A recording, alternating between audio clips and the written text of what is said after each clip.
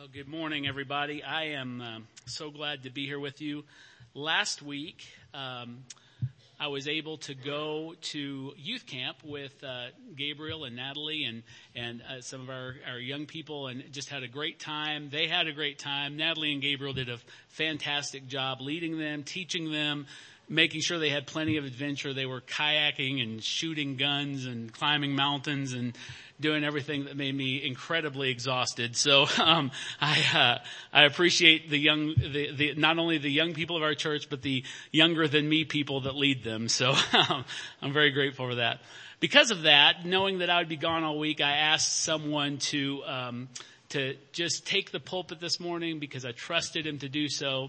I asked Jim McLemore to share the word with us today. He has been a part of our church. He's in a weird sort of way. He's been part of our church for well over a year and a half or so, right? And just because he'd been coming with family, and just in God's providence, he moved from Tahoka to Lubbock. And when he moved, he made us his home church, became a member, and has been so helpful. He leads our Sunday discussion groups. He does teaching on Wednesday nights, which has just been fantastic. And so we the three of the elders agreed that it would be very appropriate to let him share the gospel with you this morning from our study in Mark. And so I wanted you just to be able, since this is his first time behind the pulpit on a Sunday morning, to be able to introduce him to you, and just encourage you to pay close attention and give him the encouragement he needs to do this. But as is our custom, we're going to stand for the reading of God's word, and I'm going to read our text for you this morning. If our text is found in the book of Mark, chapter 15, and we're going to read verses 33 through the end of the chapter in verse 47. If you don't have a Bible, you will find that you can use one of the blue Bibles in the back of the chairs, and I can't remember the page number, 498. It'll be on page 498 where we'll be reading today. And if you don't have a Bible of your own, please by all means take that with you. We want to give that to you as a gift. So if you would read along with me, verses 33 through 47 of Mark chapter 15. The Bible says, And when the 6th hour had come, there was darkness over the whole land until the 9th hour. And at the 9th hour, Jesus cried out with a loud voice, Eloi, Eloi, lema sabachthani, which means, my God, why have you forsaken me?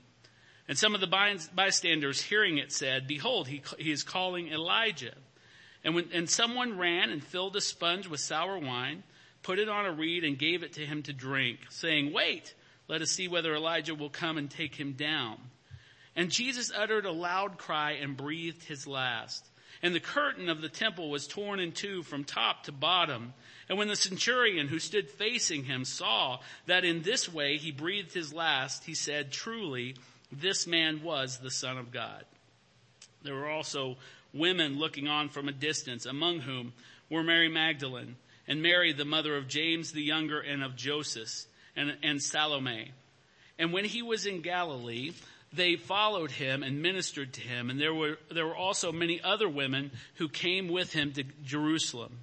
And when evening had come, since it was the day of preparation, that is, the day before the Sabbath, Joseph of Arimathea, a respected member of the council, who was also himself looking for the kingdom of God, took courage and went to Pilate and asked for the body of Jesus. Pilate was surprised to hear that he should have already died, and summoning the centurion, he asked him whether he was already dead. When he learned from the centurion that he was dead, he granted the corpse to Joseph. And Joseph bought a linen shroud, and taking him down, wrapped him in the linen shroud, and laid him in a tomb that had been cut out of the rock. And he rolled a stone against the entrance of the tomb. Mary Magdalene and Mary, the mother of Joseph, saw where he was laid. Thus says God's word.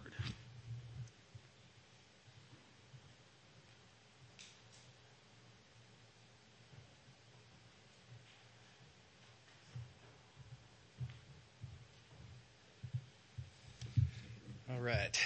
Would you pray with me just real quickly? Lord Jesus, we thank you for this time that we have together.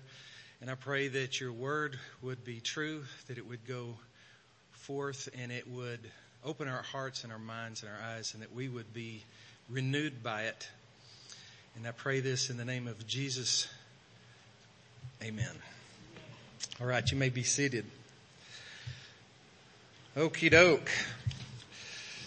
So, this is my first time, as everyone has already been informed.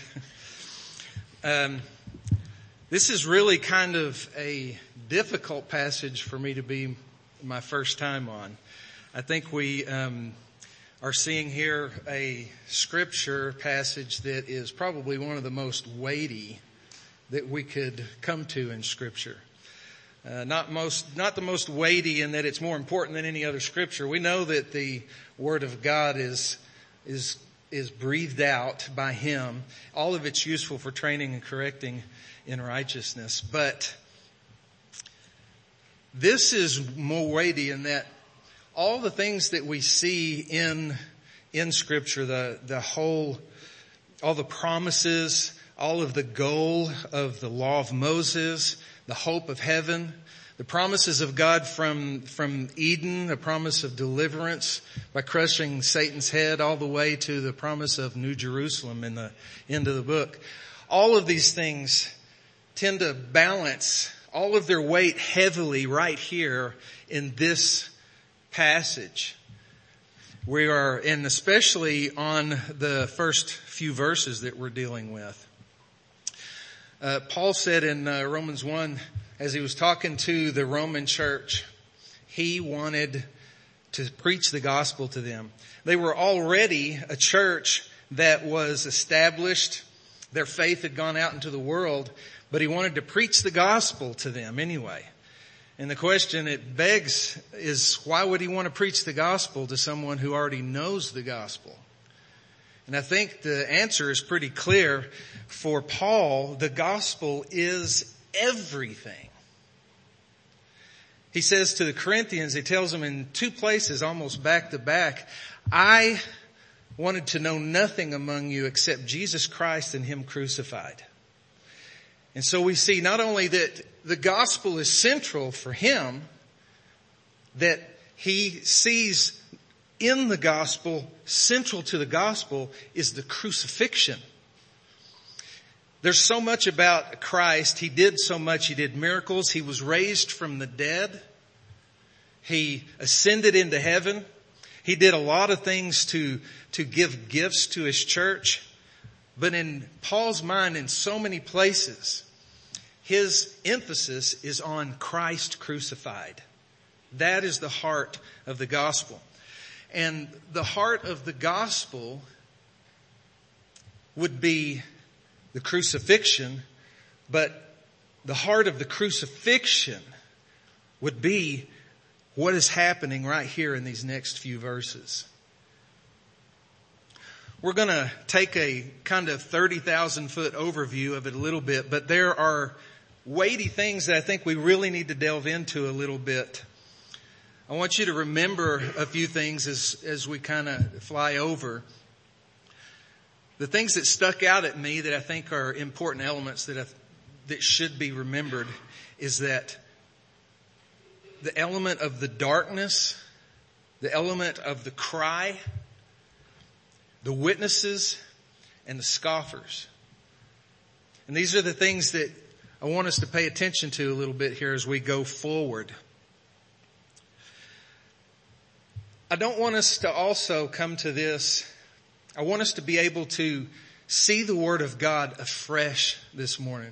As we're coming to this, it's so easy for us to read these passages that we already know so well as Christians. Some of us may not, but most of us here probably know this pretty well. I don't want us to read it with such a familiarity that we don't grasp that this is real. It's the testimony of what has actually taken place. This is the crux of our whole entire faith. And really, as Christians, I know for me, as I've grown in my faith and in my walk with God in sanctification, I don't find myself going to plateaus and heights in God that don't bring me right back to the foot of the cross. It's a deeper understanding of the cross. It's a deeper understanding of what was done there The elements there that we always talk about as Reformed people, we're going to find there God's holiness, His justice, His righteousness, His love, and His mercy. At the cross, we find that these things kiss in Christ, His justice, His mercy, right along with the sinfulness and wickedness of man. So as we go into this, keep those things in mind.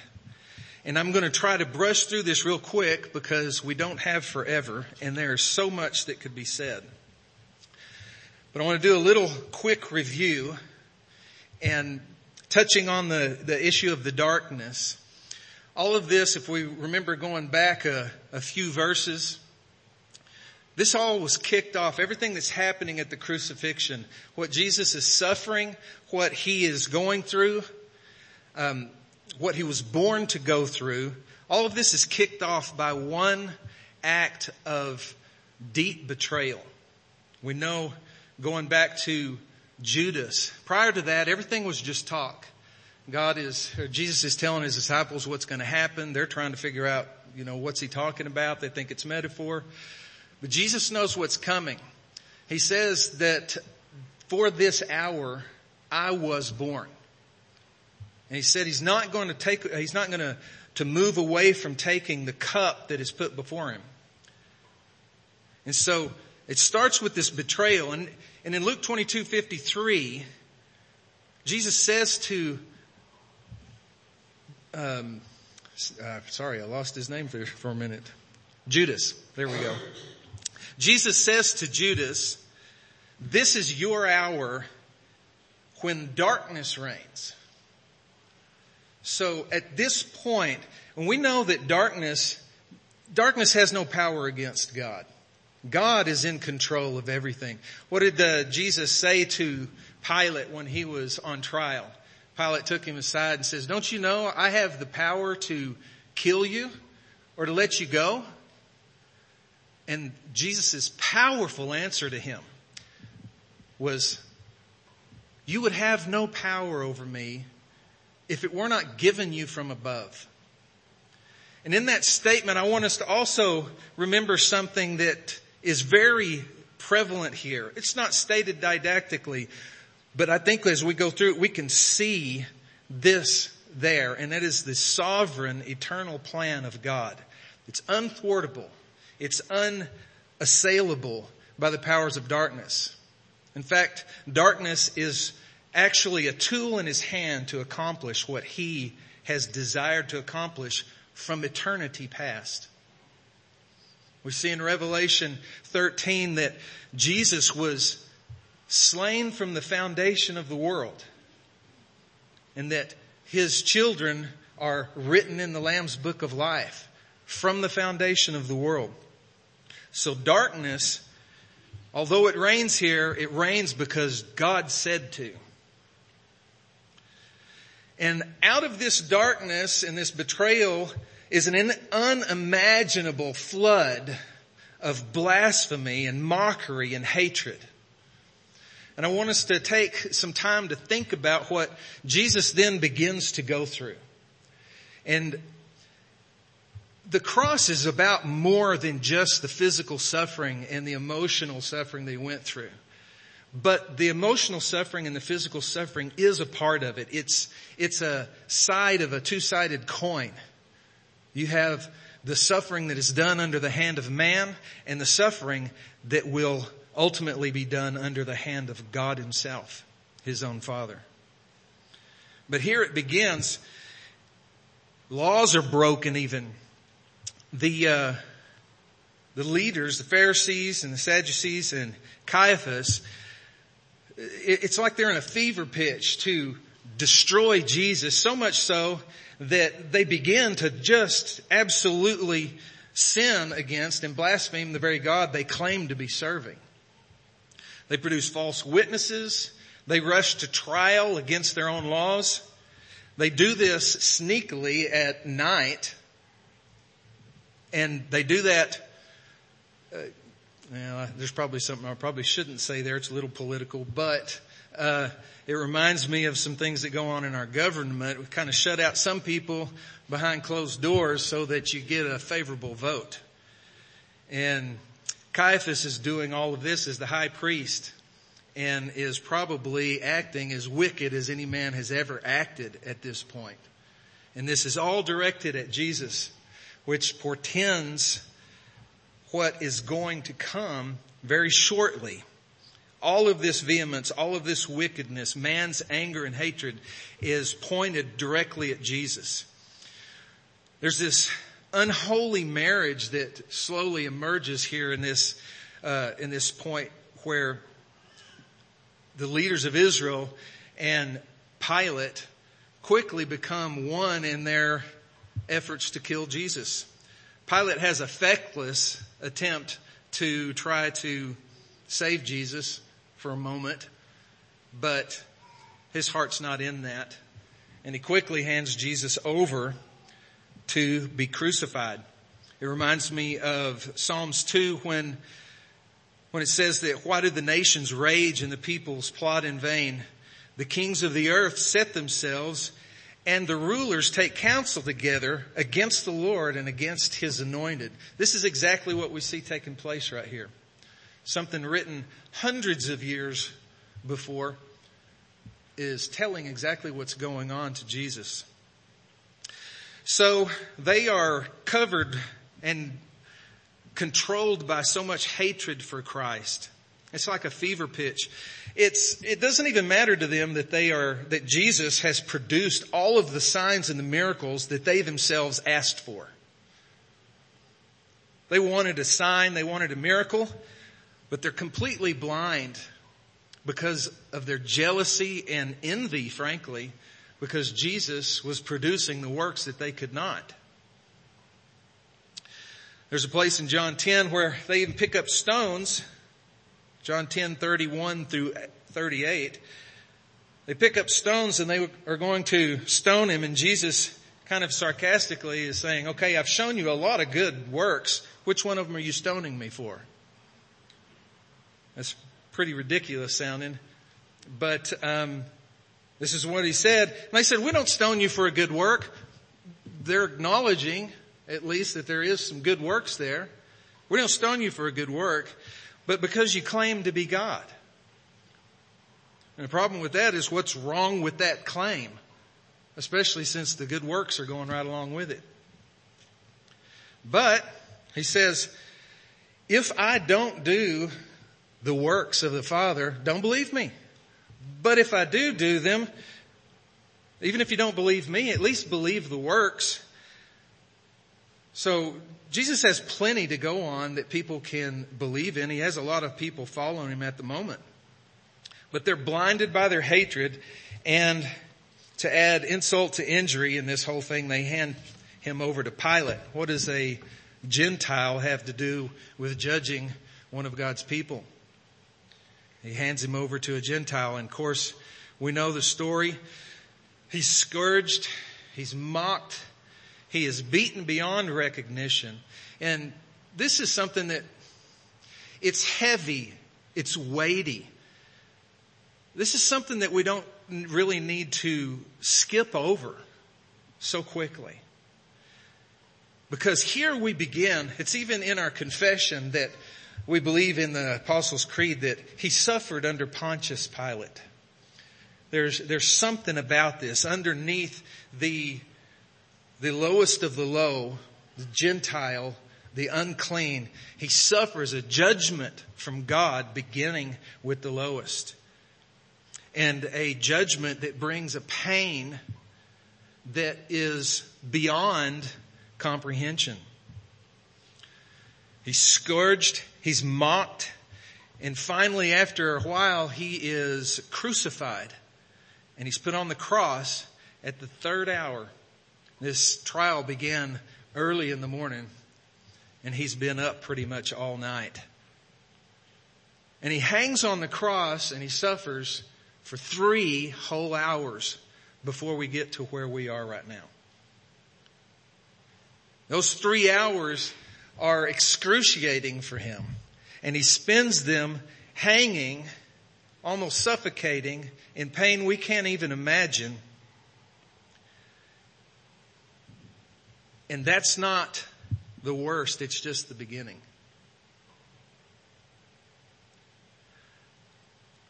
I want us to think about Christ on the cross. I want us to take the time to think about what he's doing up here. We're calling this the crux of our faith. We're calling this the anchor for our faith. It's what's happening right here on the cross. This has the ability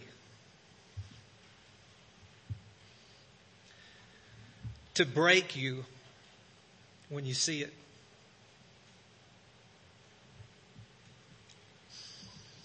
There's a lot of scripture that we can go to, and there's a lot of teaching that we can get from the scripture that offers practical solutions to life. It can give you practical instructions on what you do.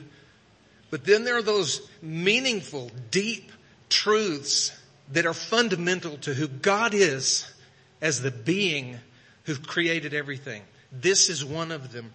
And all we can do is come to them and behold.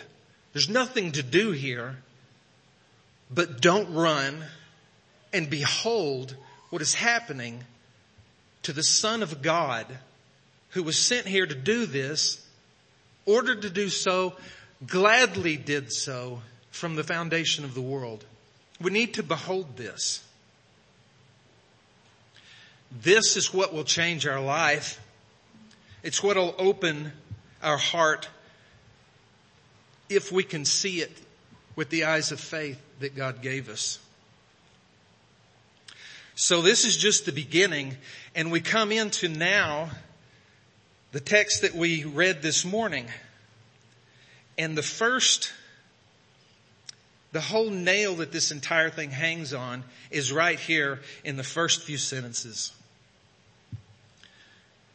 It says, when in the 6th hour had come, there was darkness over the whole land until the 9th hour. We now see a darkness that comes. We started with the darkness that was inaugurated, a reign of darkness in this cup that Jesus began to drink, with the deep betrayal of his greatest, not his greatest friend, but obviously one of his close friends.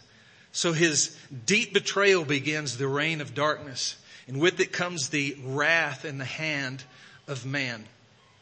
Underneath the direction of God, to be sure, but it is one that comes from man. But here we've got something that goes a way deeper than what man can do to Christ. We have this other darkness that comes on the scene, and it comes in a miraculous way.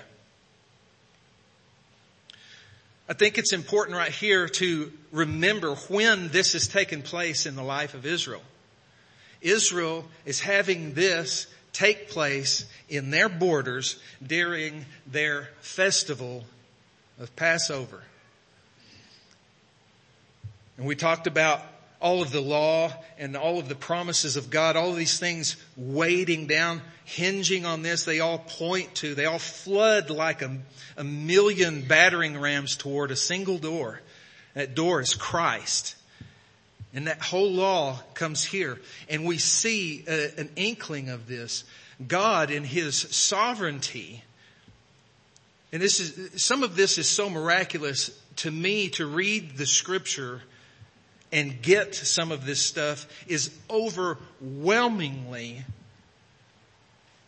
convincing to me of the God of the Bible and of the salvation that we proclaim. Because here we see that God is orchestrated from before time when and where and how Jesus is going to be crucified for our sins. The law of Moses has the most basic sacrifice in the law of Moses is probably the most tedious one. 365 days out of the year, the law of Moses required that the priest offer a sacrifice every day, once in the morning and once in the afternoon. The morning sacrifice was done at the third hour, same hour that Jesus was put on the cross. The hour of prayer in between the sacrifices was at the sixth hour. This is the hour that the darkness fell. The darkness fell at the sixth hour, and says that it went until the ninth hour. And the ninth hour is when the evening sacrifice was to be made. And we see here something that is beautiful and it's terrible. That God, from time, eternity past, He determined that Jesus would be crucified. And not only would He suffer, He would suffer twice. Once from the hand of man and ultimately from the hand of God. His rejection was double bad. It was infinitely destructive. It was a pain that we can't imagine. The physical suffering is enough, but what we see portended in this darkness is something altogether different. And this is what made Jesus bleed in the garden, sweats of blood, because He, in His humanity, couldn't bear what was going to happen in His separation from the Father. And I want to, as a side note, also say, I've heard it said that, the cross of Jesus Christ is evidence of your value before God, that you're worth something to Him and that's why He died for you. That is not what the cross is saying. The cross of Jesus Christ is showing how utterly wicked we are. It has nothing to do with building up your value. It has everything to do with showing how wicked and how deep that iniquity goes. Mainly because of who it was that had to pay the price. It wasn't a lamb. It wasn't any of these other things that we see in the law of Moses. It was the living Son of God who came and took on human flesh. And the first time that I can think of, we see God taking on the image of man.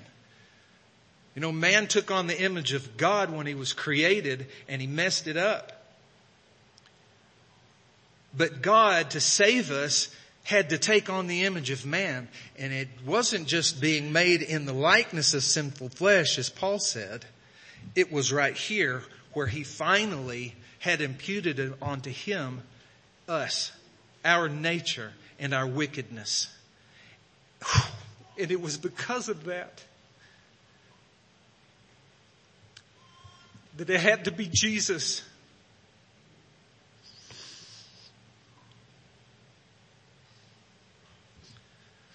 Sorry about that.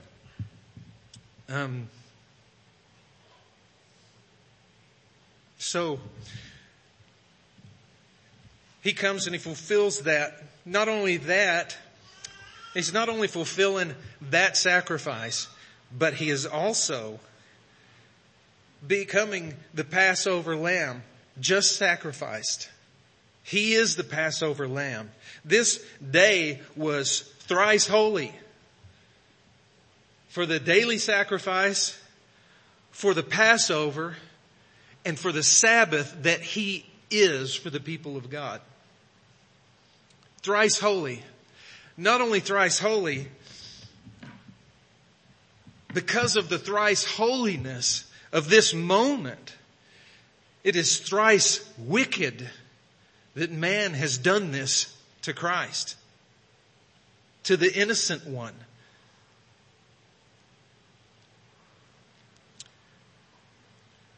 So darkness comes at this hour of prayer, and it lasts for 3 hours. This is punctuated by the fact that this event is an actual supernatural event. This is not metaphor. This isn't something that we can explain away. And this is why I went before, when we got started, I wanted to say, I want this to be real to us again. I want it to be real to me.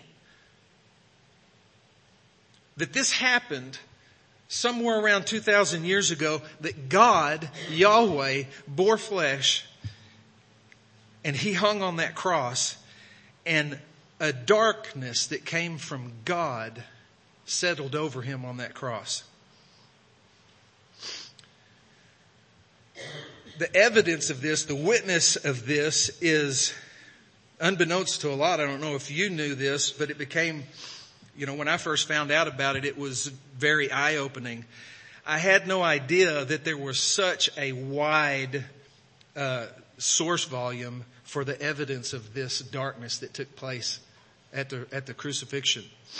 There are scads of historians that are accepted by Christians and non-Christians alike that cannot get around the fact that there was a worldwide darkness that took place this day.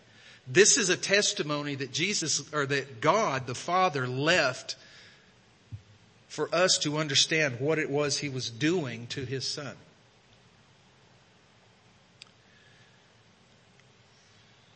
Luke tells us that the sun's light failed. They didn't hide. They didn't go somewhere. Its light failed. There are historians that describe this happening simultaneously with the sun and the moon at the same time. Something to think about if you're tempted to say this is probably an eclipse, it's probably some kind of storm that covered it. That's been debunked many, many times.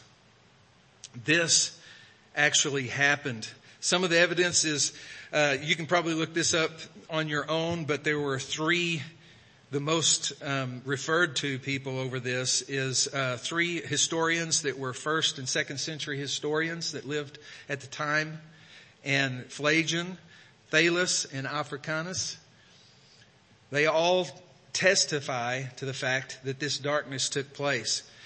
But I wanted to not go deep into those woods, but I did want to bring up one that is this is one of the most popular ones because it's verifiable and it's just undeniable. During the time of Christ at His death, there was a Chinese emperor. And I guess if you look at a globe, you can kind of see how far away that was. There was a Chinese emperor. His name was Guangwu. And he reigned during the time of Christ's death and resurrection.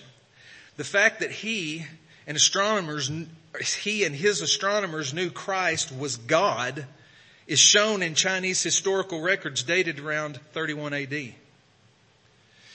And also in the history of Latter Han Dynasty, Volume 1, the Chronicles of Emperor Guangwu, the 7th year, he writes, Yin and Yang have mistakenly switched and the sun and moon were eclipsed. The sins of all the people are now on one man. Pardon is proclaimed to all under heaven.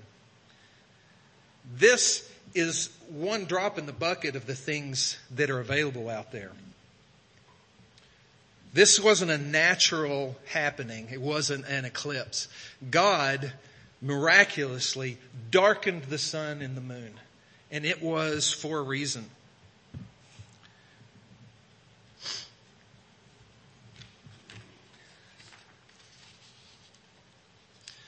So this darkness lasts for 3 hours. Jesus is completely silent during this time. He's hanging there, having been up there by the time he gets to the 9th hour. He's been hanging on the cross for 6 hours. Half of that time, maybe all of that time being spent ridiculed, spat upon, treated poorly by the scoffers. It's like, do they have anything else to do? They spent all day there scoffing at Jesus.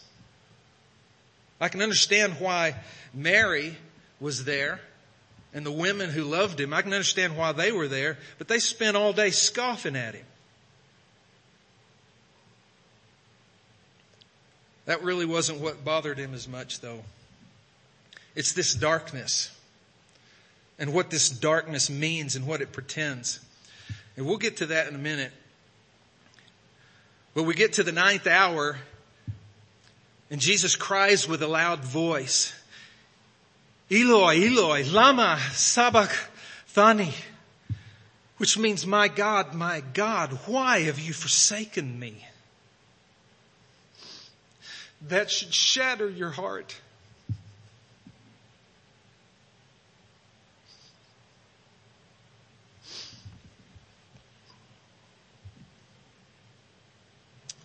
We begin to see here at the 9th hour, the evening sacrifice.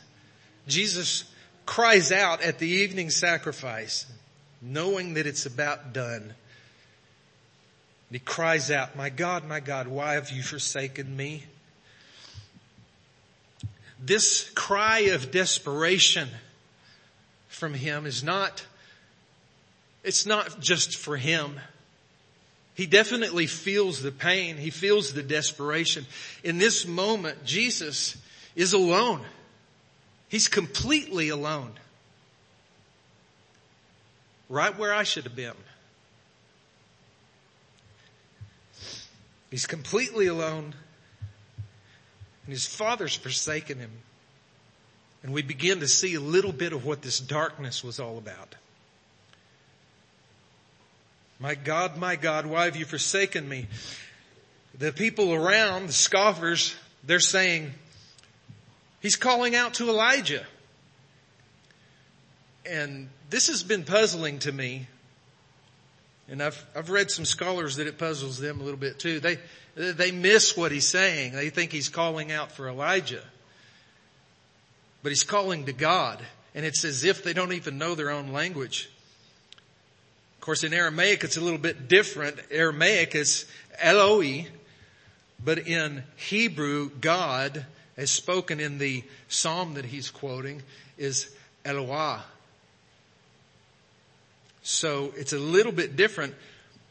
But if they just listened to his quote, and if they knew their own scriptures, they might have been able to figure out what he was saying. If we go to Psalm 22:1, and we read not just that quote, but a couple of sentences before it, or a little bit after, he says, my God, why have you forsaken me? Why are you so far from saving me from the words of my groaning? Oh my God, I cry by day, but you don't answer me. And by night, but I find no rest. This is the state of the soul of Jesus as he hangs on the cross. I also find interesting here that my God, he's not angry. It's not in a fit. He's using a term of endearment and affection and intimacy towards God. We see it all through the scriptures. Jesus says twice, he says, Simon, Simon, when he's correcting him, and he does the same thing with Martha. Martha, Martha. It's not a sign of anger. It's a sign of love. You also see it when God, Yahweh, calls out Abraham and says, Abraham, Abraham. So here we see the first glimpse into what he's suffering. And he's suffering utter despair and utter abandonment. We are looking now into the heart just a little bit of what Jesus had to go through. So the bystanders are saying, he's calling to Elijah, and someone ran and filled a sponge, and they gave him some sour wine. That may or may not have been an act of kindness. I doubt that it was. But he does this. They put it on a reed and they give it to him to drink. And they say, wait, let us see whether Elijah will come and take him down. So here we are, right at the last death throes, and we still have the mocking Even the Romans have recorded many times. They used to crucify people all the time. But there were many times that the Romans at the end showed some kind of mercy to someone. But that's not what's happening here. He's not getting any mercy.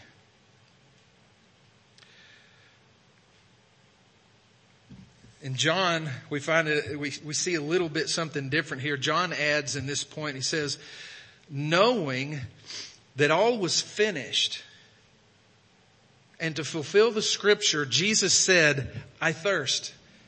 Here's another little tidbit of how Jesus, as not only the sacrifice, but as God, is controlling what's going on. He does this, and he really is inciting them to give him something to drink. And he does that so that it'll fulfill the scripture. That scripture's in Psalm 69:21. And if we go just a few verses before 69:21, he starts with, you know my reproach and my name and my dishonor.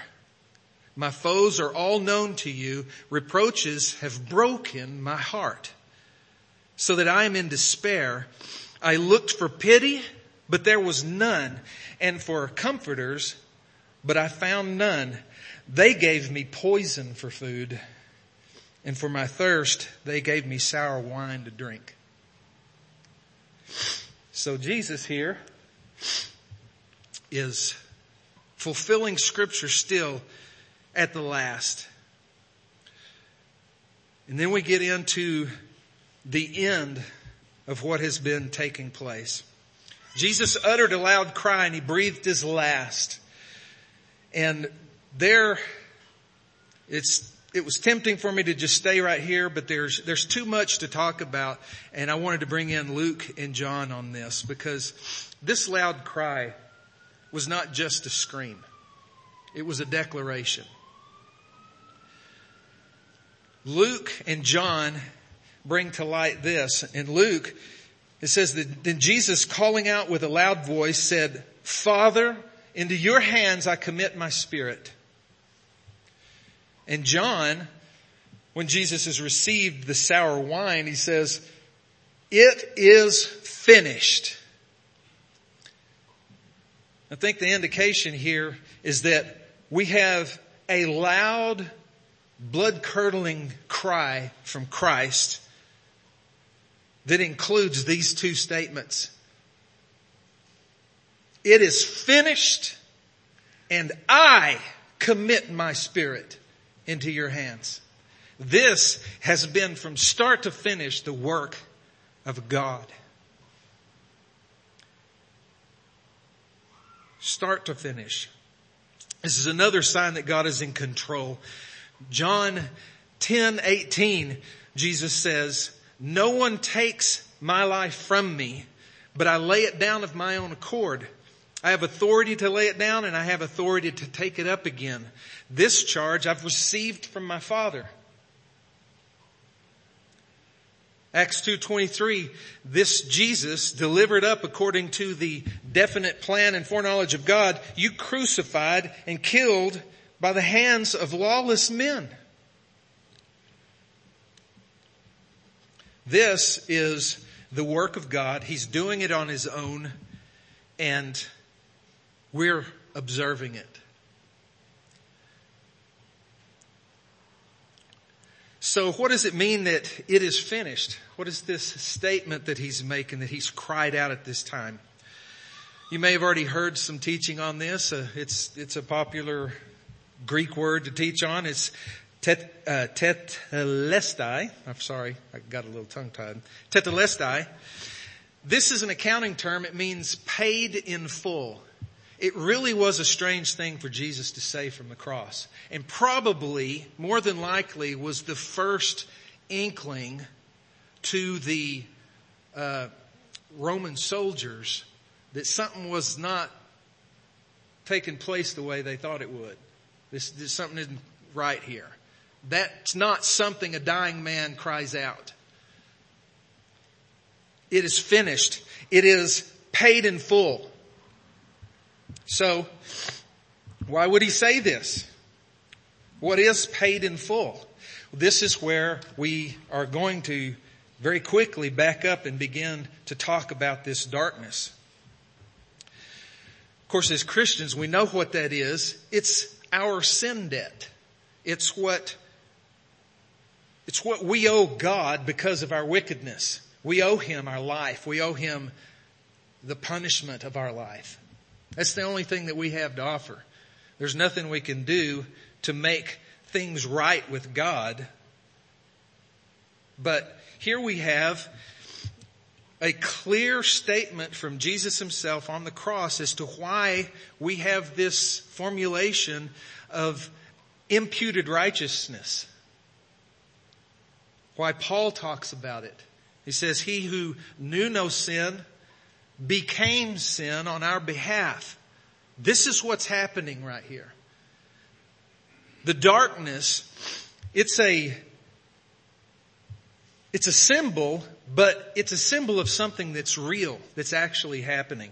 This darkness, it reminds us of what happened in Egypt. The darkness in Egypt that came upon Egypt was the last plague just before the plague that took the firstborn. And we see that this darkness is connected to Passover in that way. And all through the Old Testament, the darkness, God can show up in different ways. He shows up as light. He is light. We see that in John in a lot of places. He's the light of the world. He came into the world. He was the light of the world. He was the light of men. But there's also times when God shows up in darkness. I find it peculiar that even on Mount Sinai, when He's inaugurating His own people, He shows up in thick darkness on Mount Sinai. And fear and trembling are involved. And not being able to look at the face of Moses.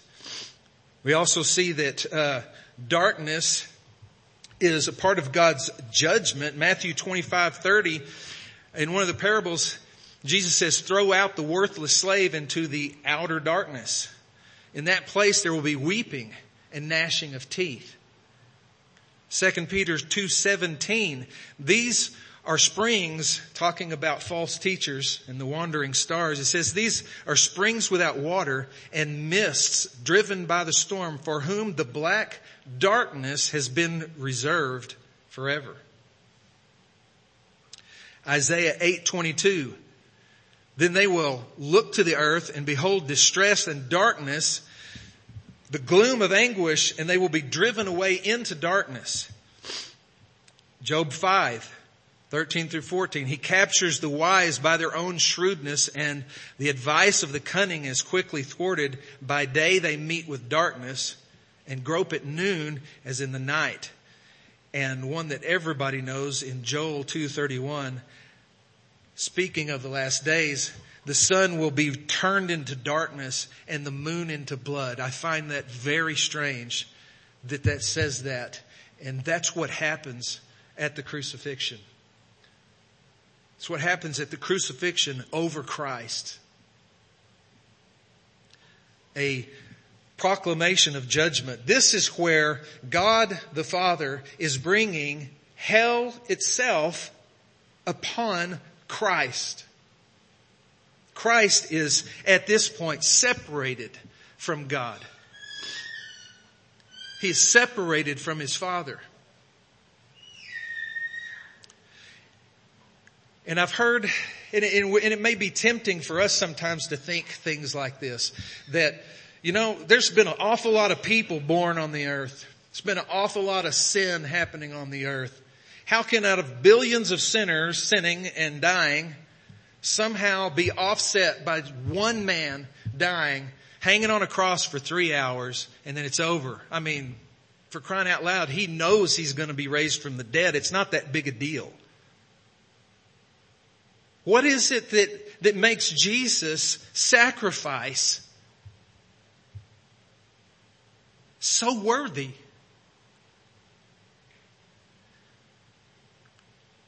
Because if you take all of mankind, and if you take all of the good works of God,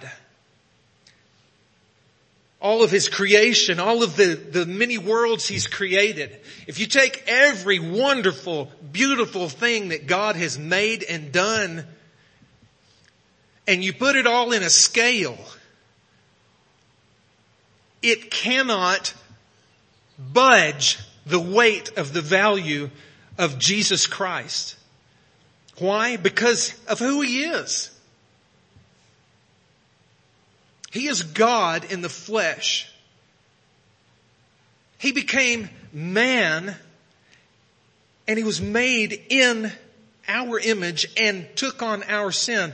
And His value is far beyond anything we can begin to quantify. It was the Holy One of God.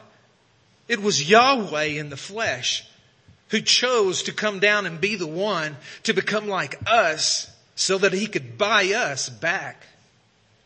So the infinite God who knows no bounds, the infinite God whose value is boundless, whose power is boundless, whose omniscience is boundless, but most importantly, His holiness is of a nature we cannot conceive. He is completely other than His creation and only good. And it is His self-existence that describes who He is. He is holy. He needs no other. And if there is anything that is, it must be from Him. And it is that one who took on flesh. And He died for us. And yes, 1 millisecond of His suffering separation from His Father is enough to save 1 billion earths.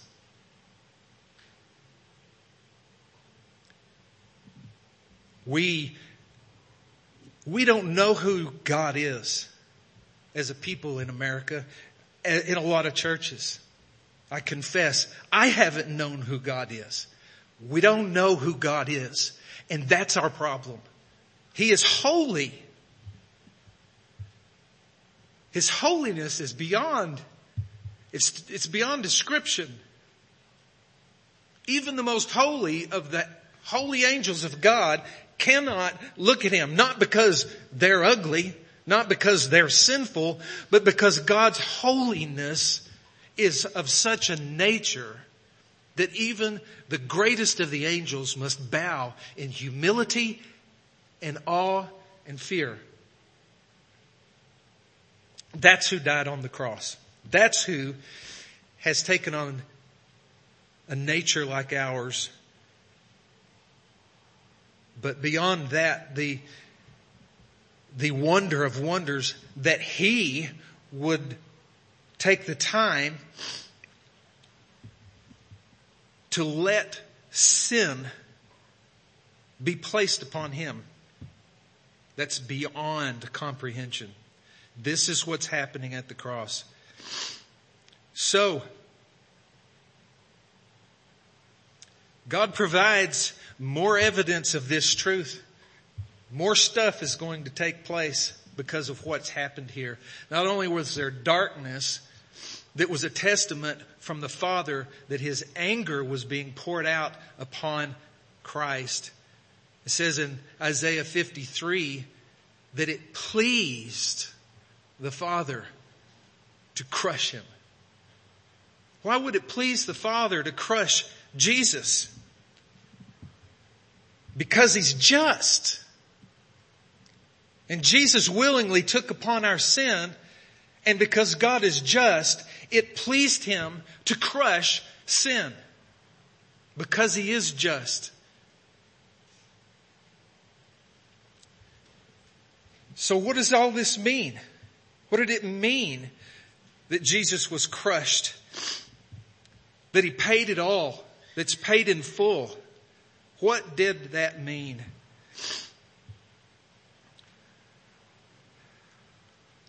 There is something that happened right after this. We just continue on.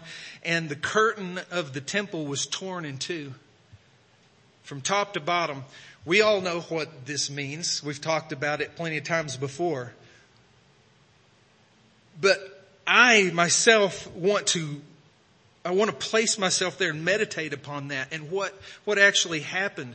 God, again, supernaturally tore the veil in two right in front of the worshipers. He tore it in two. This happened. This is another one of those things that's evidenced in extra biblical resources. This happened.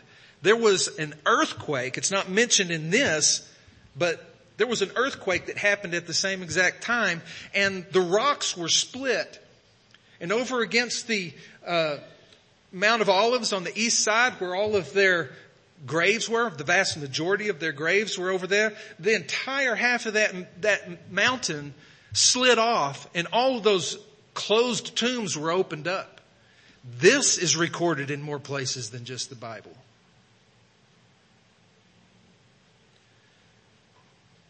God left a pretty astounding witness for himself that this is real, that this took place.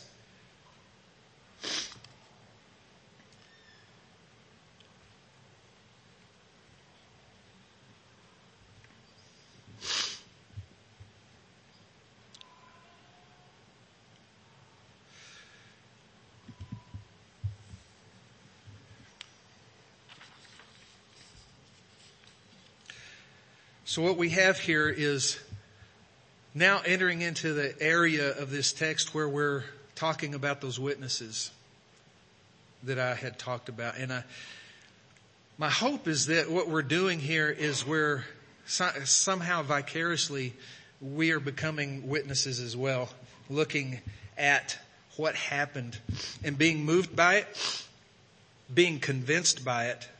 If we don't already have faith, that we would put our faith in it. The first witness that we end up post-crucifixion is actually one of the guys that was putting the nails in his hands. So the centurion, and in one of the other Gospels it tells us it wasn't just him, it was several of the centurions there that were keeping guard over Jesus. They stood facing him. They saw the way he breathed his last and all that took place. And the only thing they could say was, truly this man was the Son of God. I probably would have said the same thing.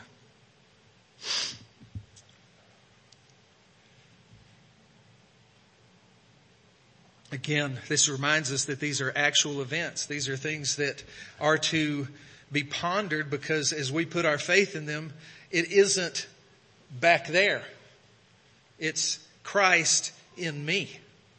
It's now that this is real for. And this is the anchor for our faith. I know Jesus is going to raise in a few days, but right now we're just talking about the terribleness and the horribleness of what happened to him. We need to look at that. So we go a little bit forward and we get into the next set of witnesses. It's a little bit lighter here. We see that, the deed has been done, and who's left behind here. I think it's good that the gospel writer put this here. We've talked about this before, about how Jesus treated women. And it's a whole lot different than the way we see women treated today. And even women back then. There were also women looking on from a distance, among whom were Mary Magdalene and Mary, the mother of James, and Joseph and Salome. And when he was in Galilee, they would follow him and ministered to him. And there were also many other women with him. So we have a whole entourage of women here that have come to the cross, and they've been with him for a while. It's amazing to see how many women followed him, given the time that they lived in. You don't really see the disciples saying much about it. Nobody's complaining about it. So there's It reminds me of what happened with Mary Magdalene, and who couldn't stop loving Jesus for his love for her and his forgiveness to her. The biblical view of women is not abusive or burdensome in Jesus' eyes. And they loved him, I'm sure, because of this, but more because he was their Savior. Luke, the most reliable historian of his day, most likely gathered much of his information from a lot of these women when he was writing his gospel and parts of Acts. They're mentioned here as witnesses. And aside from the Roman centurion, who would even be a step below Jewish women, you see God kind of starting from the bottom and working his way up here. Starts with a Gentile, and then he mentions the women, and then we come to the prominent men who were looking at him on the cross. Joseph of Arimathea, he was a respectable man, and he was a member of the council. It says so right here. But he was looking for the kingdom of God, and he was a little bit afraid still. Maybe that's one of the reasons he's mentioned last. But he asked for the body of Jesus, and as we see in him and in John's account, him and Nicodemus end up burying Jesus in a tomb right there in the same garden that he's crucified in. So these are the witnesses. The scoffers. That's something to think about. The scoffers that we see at Jesus' tomb, I've been talking about them. The scoffers we see at his crucifixion, and all along from the work of Judas and betraying him, to the soldiers that took him off, to the Sanhedrin who condemned him. We're looking at those scoffers, and it's so easy. The way I portrayed it a little bit, it's easy to see them as them over there. Those scoffers, that's what they did to Jesus. I wouldn't have done it if I was there. That's not the case. I think what we see in the horribleness of what happened is that they are representative of us and what we are.